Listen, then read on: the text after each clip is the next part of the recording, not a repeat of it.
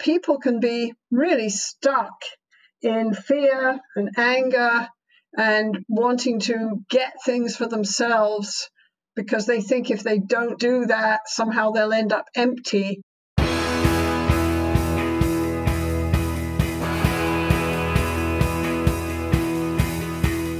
Welcome to The One You Feed.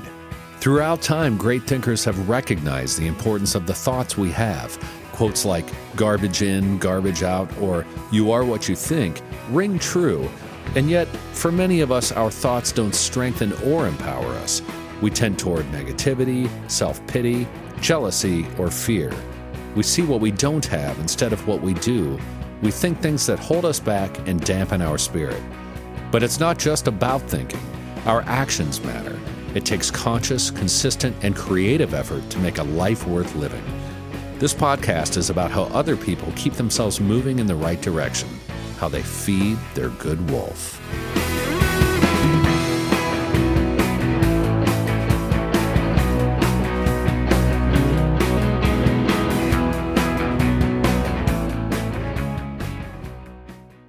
Being active is more important than ever, and that's why I am excited to introduce On, perhaps the best kept secret in the running world.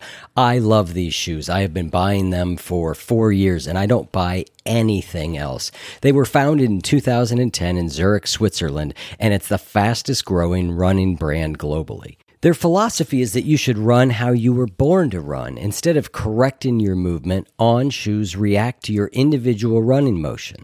As I said, I love these shoes. I use them for trail running, for all running on the streets, and just day-to-day wear. They are amazing. And On is offering our listeners an exclusive offer. Try the shoes or gear for up to 30 days commitment-free. Head to on-running.com/feed and pick your favorite shoes and apparel items. Apply the code TRYONFEED at checkout to test your new products for 30 days. Love them, keep them. Not convinced? Send them back for a full refund. That's on-running.com/feed and the promo code is TRYONFEED.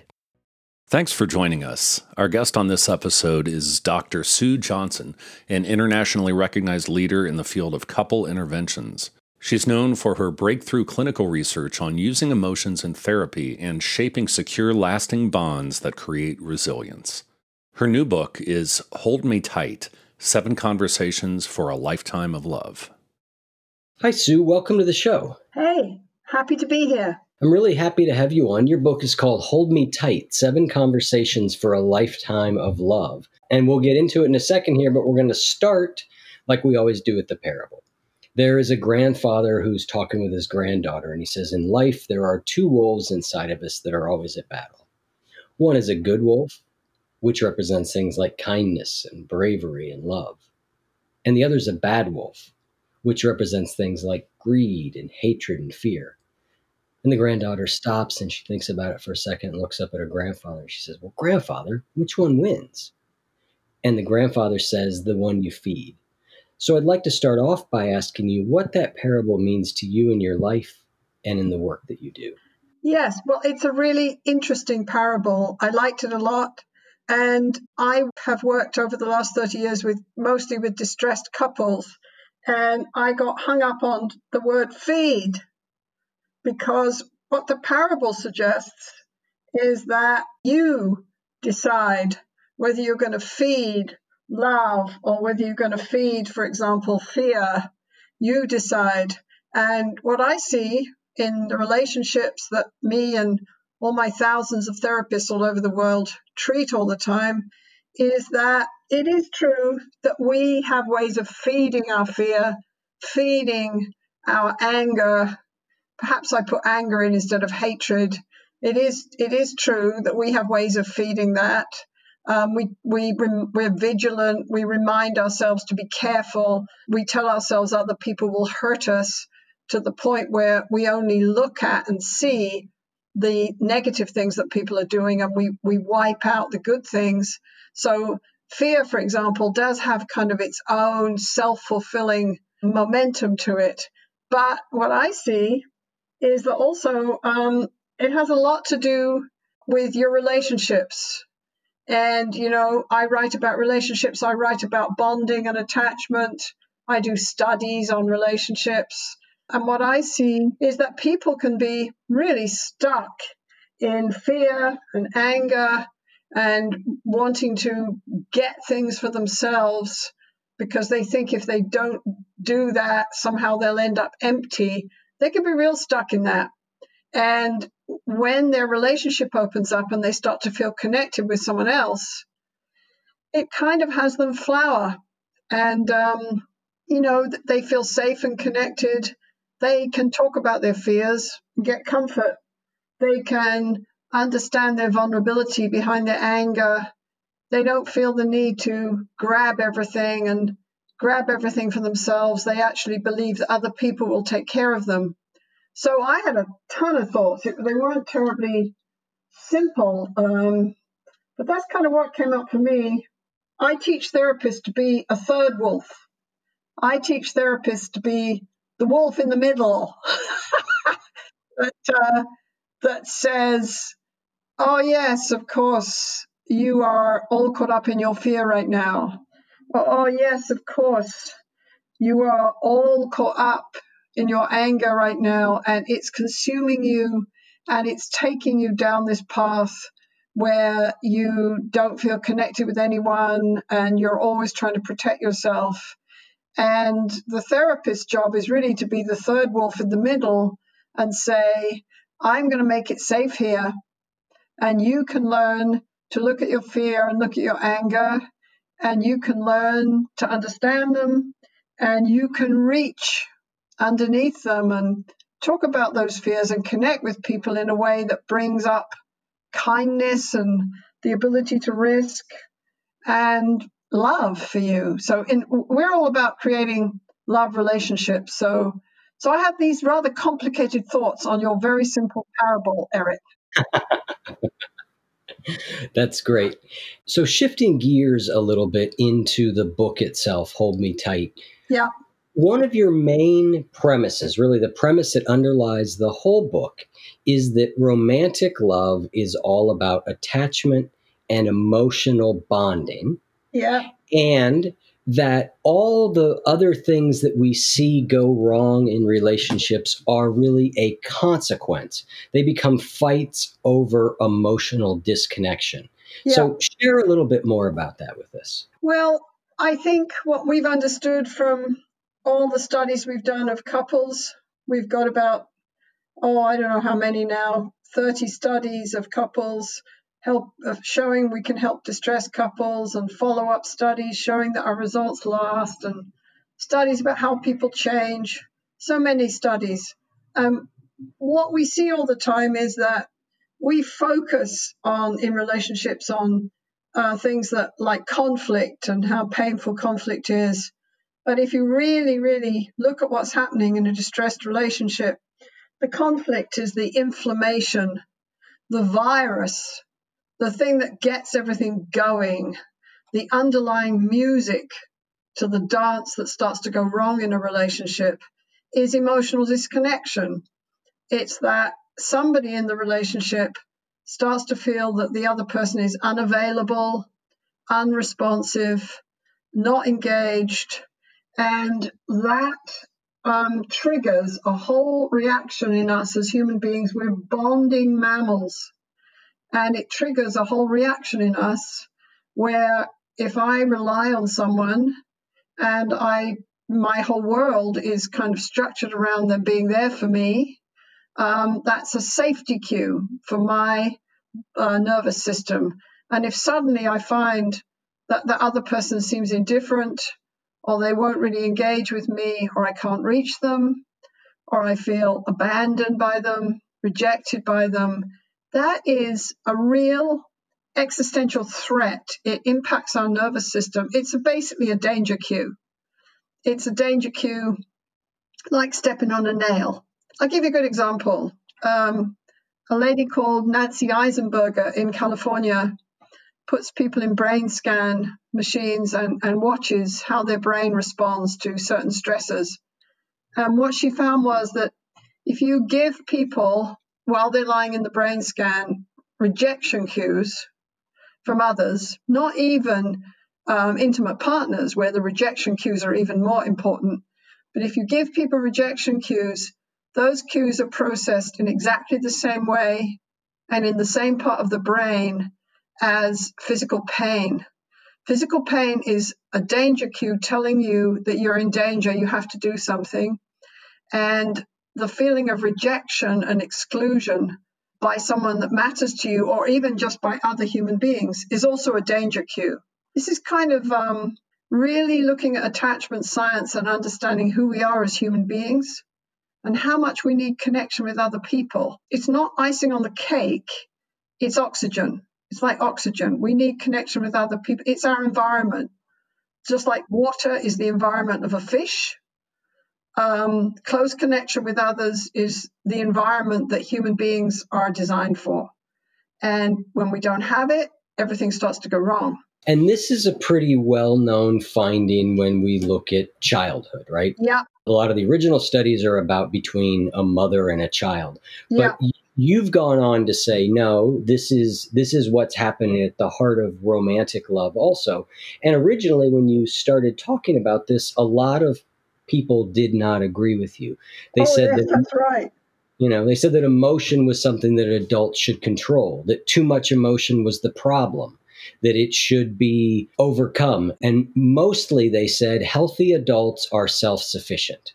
And so tell me, has that thinking changed since when you first started publishing your views? Yeah, it has. And I'm really glad it's changed.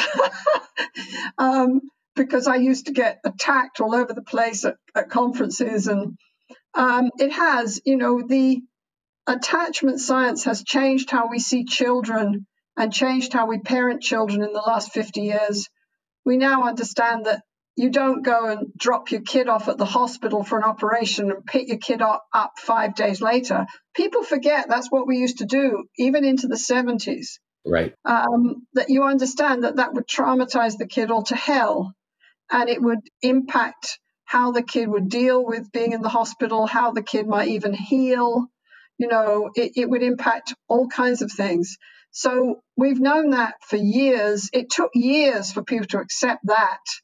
Way back, people believed the best thing to do with a kid was when the kid was upset, you take the kid to their room and you tell them to calm themselves down and you leave them alone in their room so that they learn to be independent. This was the way we used to think about parenting.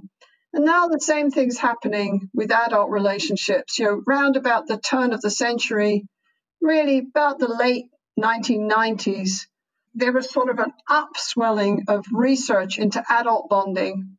And the social psychologists and the developmental psychologists and a few clinicians like me who were watching couples all the time interact in their offices basically realized that we're different than kids, but we're not. A lot of the same patterns, the same emotions, the same responses, the same vulnerabilities, the same needs. They're there in adult relationships.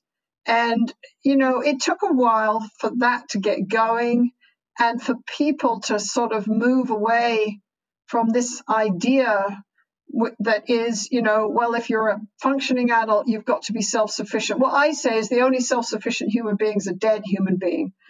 We're not wired for self-sufficiency. Your brain is a bonding brain. Your nervous system, when your nervous system and your brain were getting formed, you were young, you were a child, and our children in our species are more vulnerable and more vulnerable for longer than any other species on Earth. And when your brain was being formed, you knew to take your next breath, that if you called and no one came, you were in danger. If you called and no one came, in the end, you died.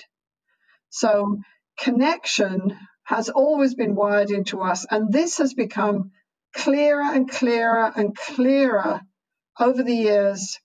What's interesting is a lot of the beginning researchers in adult attachment didn't start off by studying bonding. They started off by studying pain. Why did loneliness hurt? Why did loneliness seem to be associated with depression and people falling apart and suicide and, Why did grief hurt so much? What happened to people when they felt rejected? I mean, it started with this, and it developed into an understanding that we grow up. Yes, we grow up, but our attachment needs and vulnerabilities go from the cradle to the grave.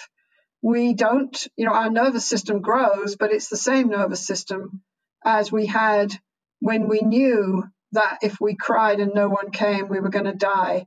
And that's one of the things that happens in love relationships. People use images of life and death, and people say, "You're killing me," or, "If you leave me, I'll die." And I used to think, oh, this is just sentimental, nonsense from romance novels. And now what I understand is, no, very well functioning, very resilient people use these images because that's how our brain codes love relationships.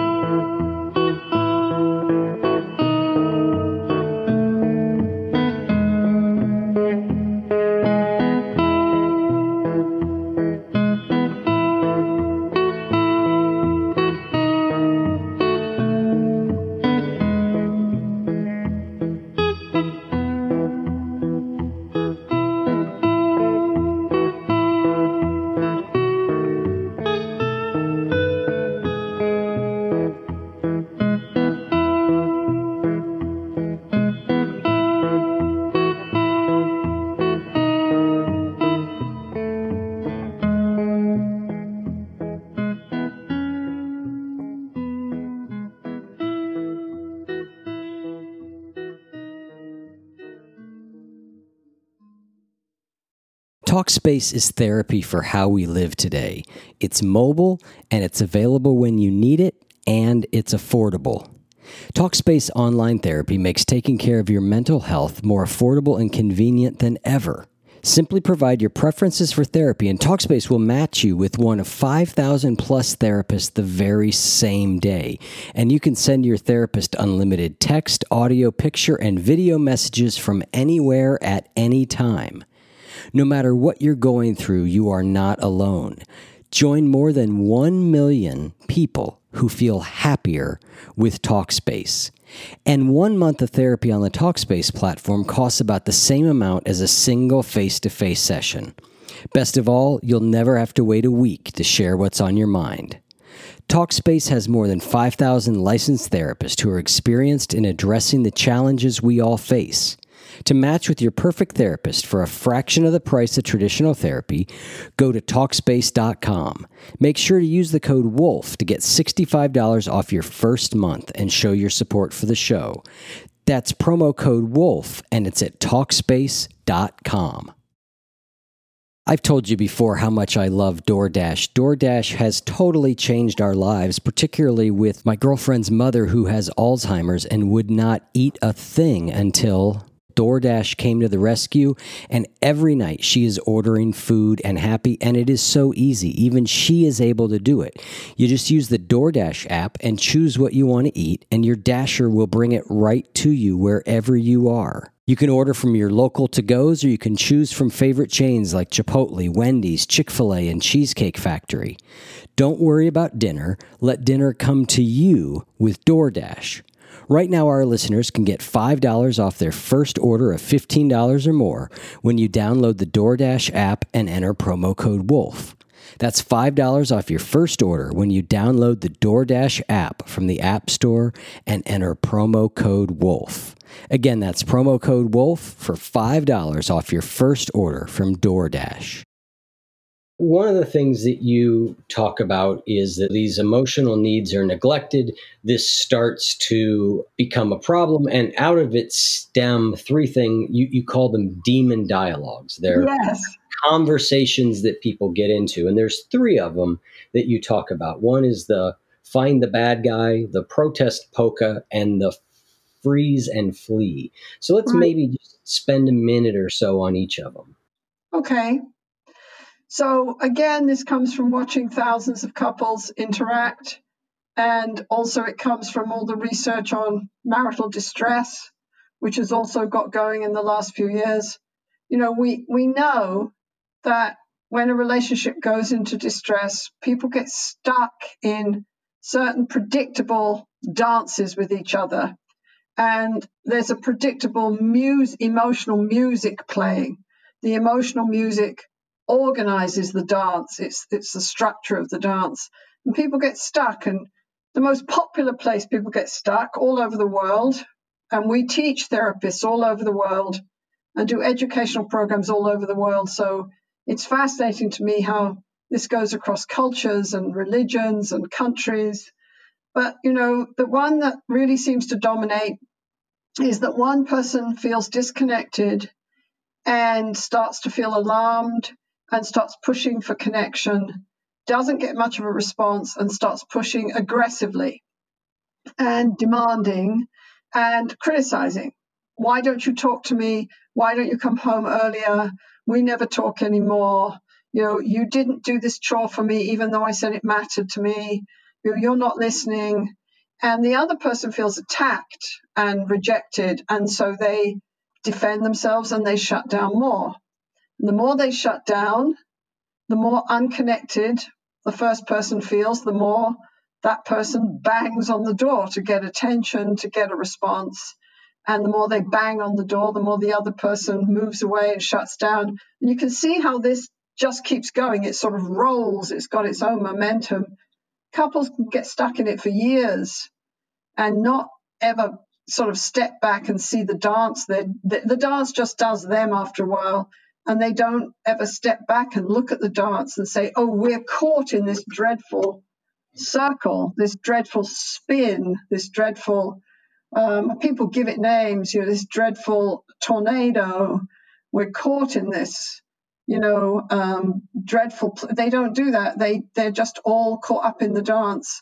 So that's protest polka, and we see it. It's demand withdraw, but we see it that one person is protesting the distance and trying to get the other person to respond. They're not trying to be mean, they're desperately saying, where are you? Where are you? Where are you? Right? And they're not getting a response. When that goes on for a long time, usually what happens is that the protesting partner starts to burn out. And then they start to shut down. And you get what we call withdraw, or freeze and flee. Yeah, you get two people putting up walls and nobody's out on the dance floor. And that also destroys a relationship because everyone's giving up.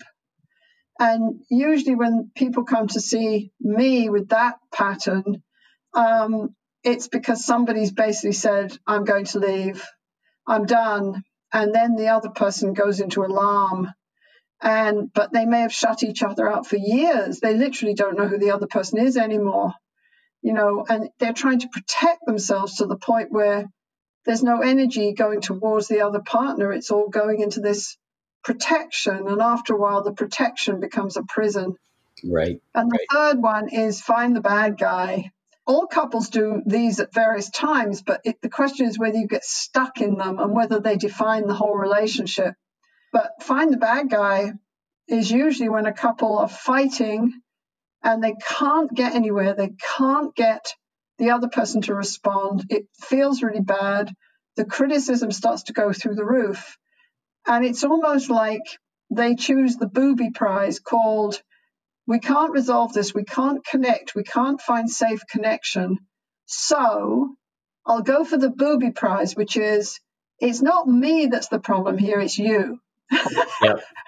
And that looks like attack. Most folks can't keep that up for long. It's too exhausting. So usually you see a distressed couple going into attack for short periods, then going back to some sort of demand withdraw, protest polka, where the real question is somebody's yelling, where are you? But they're yelling so loud that the other partner moves away. And then sometimes you get people in freeze and flee because they're just done. They're overwhelmed. they numb out, they don't know what to do, but they still somehow know they want the relationship, but they're stuck, right? And what we do is we help people see these dances they're caught in and blame the dance rather than each other. And we normalize it. We say, oh, yeah, you're stuck here in this dance. And yeah, that really hurts. And that's really confusing and difficult. And look at how you trigger each other into the dance, and people don't understand the impact they're having on each other. Withdrawers, for example, really don't get that when they shut down to protect themselves, they shut the other person out. And that triggers the other person into alarm and anger. And I've never met a withdrawer in a relationship, in a distressed relationship, who really gets that. You're so caught up in shutting down, you don't get the way it's impacting the person standing 5 feet away from you. You just don't get it.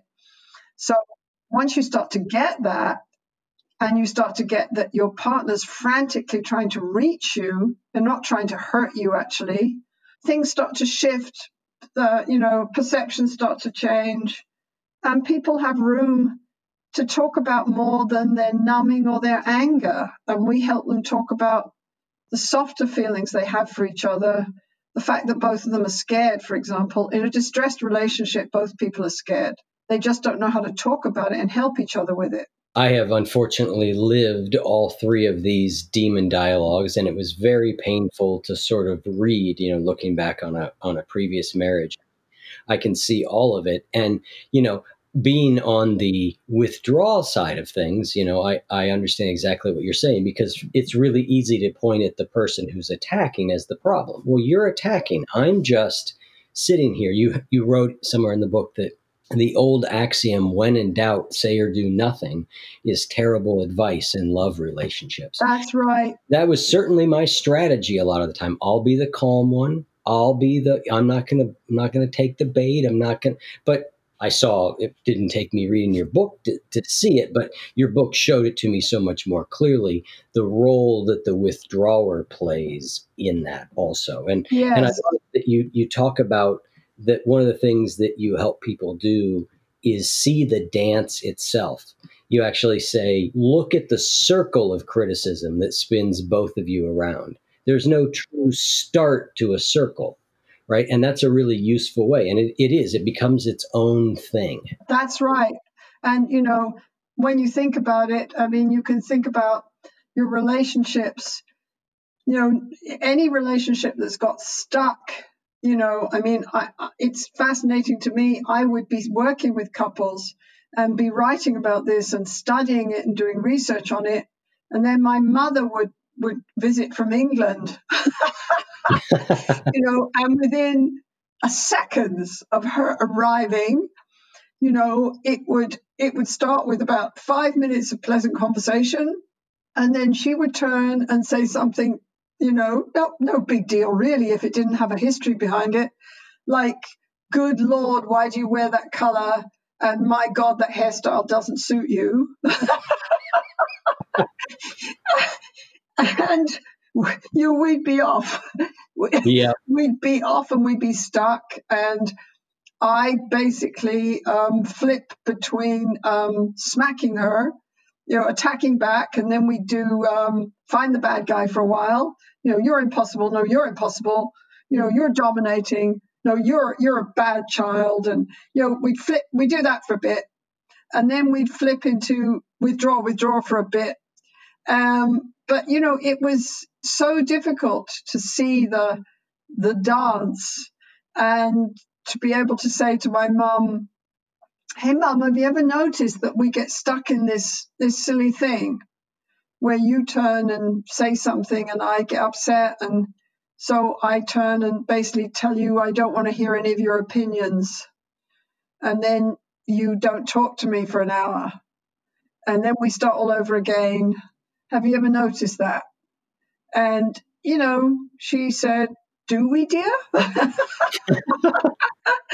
I said, yep. And we've been doing it for, since I was about 12.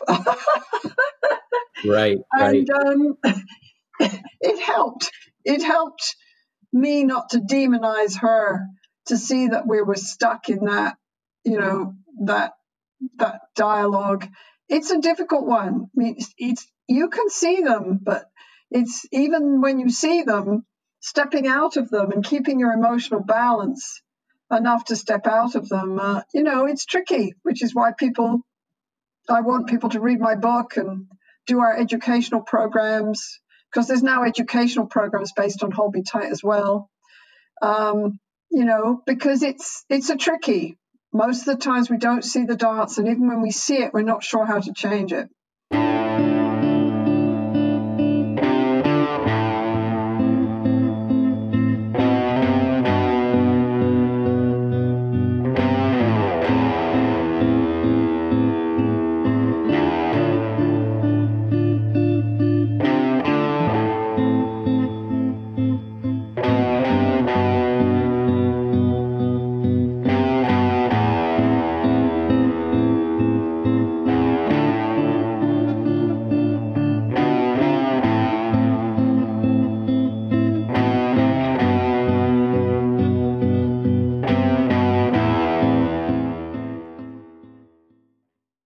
Taking care of your health when you travel is really, really hard.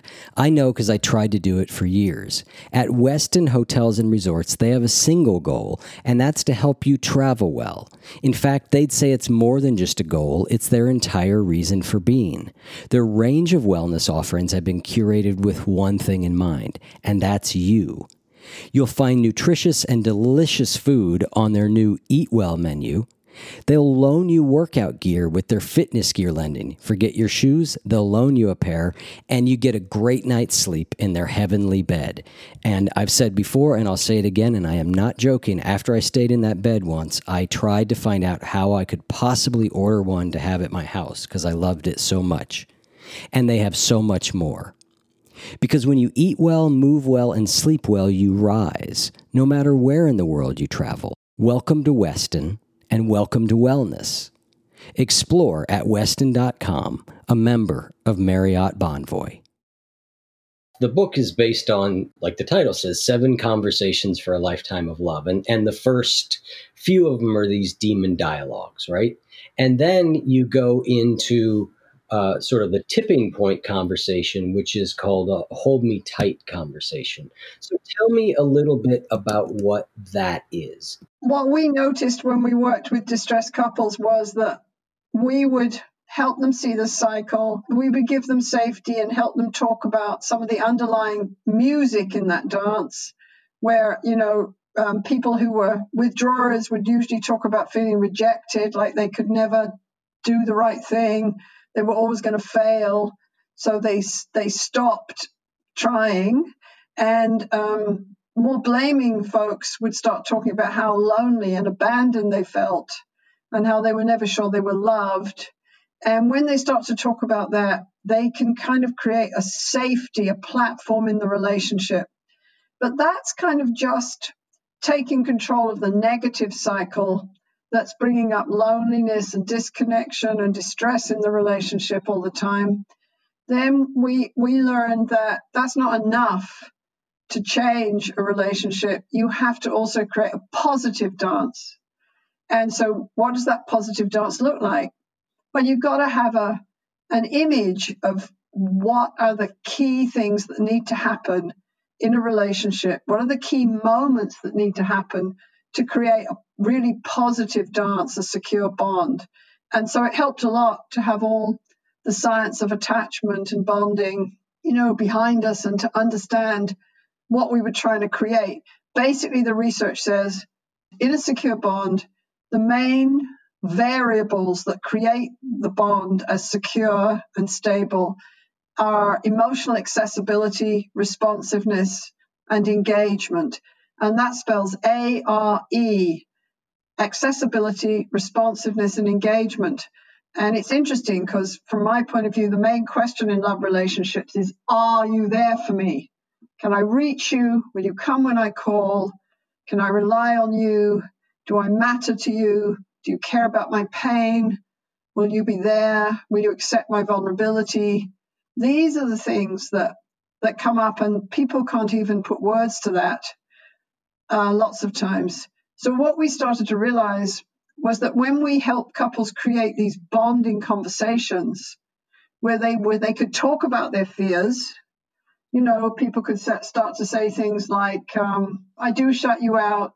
I shut you out because I'm so scared that all I'm going to hear from you is that I'm a big disappointment. And I was a big disappointment in my family, and I can't bear it if when I see that look on your face and I'm getting the message that I'm a big disappointment from you. So I turn away and shut you out. I do, because I'm scared. So there's somebody talking about their fear instead of acting on it and shutting their partner out. They're letting their partner in, and they're taking a risk. But of course, what that does is it evokes compassion and caring from the partner. The partner sees their vulnerability. And then we help that person talk about their needs. And what I need from you is to feel accepted and to know that I can make mistakes and that I don't have to be perfect. And even if I don't know what to do sometimes, or I do things wrong, that I'm your special one. I need that reassurance because I do want to be close to you. I do want to dance with you. I just get scared that you're standing back and keeping score. And then I freeze up. But I want to be close, but I need your reassurance. So when somebody does that, they pull their partner towards them. That pulls, and I'm talking about an organic process here. I'm talking about the way our emotions are structured as social bonding animals. I'm not talking about, something you learn from a book. I'm talking about an organic human response. When people show their vulnerability like that and ask for their needs to be met, it really, really pulls for the other person to respond. And if the other person can't respond, we help them with that. We help them with what's blocking them and what's getting in the way. But what we saw was when people would be able to talk about their fears and needs like that, incredible bonding situations happened where people would just come together. They would share their fears and needs. Trust would open up, connection would open up. We just respond to those moments with joy. They're what Hallmark cards is all about. They're what all the love stories are all about, right? This moments of connection with other people, their emotional connection, where we can read their intentions, where we tune into their emotions, where, people even mimic the way each other moves. Birds do it in mating rituals, actually. You watch a couple in a hold me tight conversation, he'll lean forward, she leans forward. He reaches out his hand, she reaches out her hand. Their nervous systems are tuned into each other. And this naturally elicits joy in people, just like a beautiful sunset or a beautiful piece of music. Our nervous systems are just wired for it. And what we found was that when people had these conversations, we call them hold me tight conversations, at the end of therapy, they were out of distress. And 3 years later, when we checked on them, all the results were stable. And they told us they had felt more secure in their bond. They weren't just out of distress, they were more intimate. Their sex life was better. They felt more secure in their bond. And it was like, oh, wow, my God, wait a minute, what's happening here? The first study I ever did on EFT, I got these enormous results. And I thought, wait a minute, what? I didn't believe them. I ran the data 3 times. And then I thought, I don't really understand why we got these results. But a few years later, looking at more and more tapes, and reading about adult attachment, which had just started to really get going then, I got it. Wait a minute, these are bonding moments. These are the moments that we are just wired to take as life-giving and crucial and important. And these are survival moments. Our nervous system just sings in these moments. This is what falling in love's about. This is what staying in love is about. These amazingly emotional moments when you feel connected with somebody. And you can't have them all the time. I mean, it's just not possible.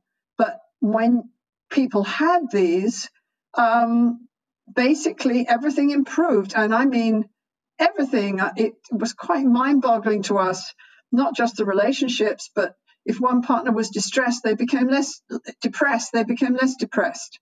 If one partner was anxious, they became less anxious. If one partner had post-traumatic stress disorder, they were able to turn to their partner when they got flashbacks and seek comfort and acceptance. PTSD symptoms went down. It still fascinates me after 30 years how powerful these hold me tight conversations can be. And, we help people do them now in our hold me tight educational programs, and you see the same thing. I was in San Francisco. I did a hold me tight weekend for 100 couples, which means there's 200 people in the room. And some of the people said, "Oh, we don't really need this. We're happy, but we just thought we'd come along and see." and then they come up at the end to me and they say things like, "I never knew I could feel this close to him. And I've never felt this close to him. And I didn't know you could feel this. And thank you so much." And even distressed couples, it's just a relationship education weekend. Distressed couples will come up and say, "We get it now, and we want to be close, and we're going to go work on our relationship." So there's a power here. We plug into it with our therapy and our teaching, but the power is there. It's about who we are and how much we are. As I say in the book, we are homo vinculum. We are not just social animals. We're the one who bonds. And that's our ecological niche. If you like, that's water and we're the fish. That's what we need to thrive. And when we get it, when we get that kind of connection, it's a source of joy. It's a source of strength. It changes everything. I mean, we've even done a brain scan study where when you have that connection with your partner, you don't respond, your brain doesn't respond the same way if I tell you I'm going to shock you on your feet, as if when you're alone in the machine or when you don't feel connected with your partner and your partner holds your hand. We've actually shown that this emotional sense of connection changes how your brain deals with threat. It's pretty fascinating stuff. Right. Well, that is a beautiful place for us to wrap up, Sue, on a really positive note about how strong relationships can be when we get this bonding piece right. So thank you so much. Yes. You and I are going to talk a little bit more in the post-show conversation. I want to talk about conversations that heal injury that happened in the relationship, injury, forgiveness conversations. You and I will do that. Listeners, you can get access to the post-show conversations, exclusive mini episodes, ad-free episodes, all that stuff at oneyoufeed.net/support. So thank you so much, Sue. I really appreciate your time coming on the show, and I found the book a real revelation. You're most welcome. Bye. Bye.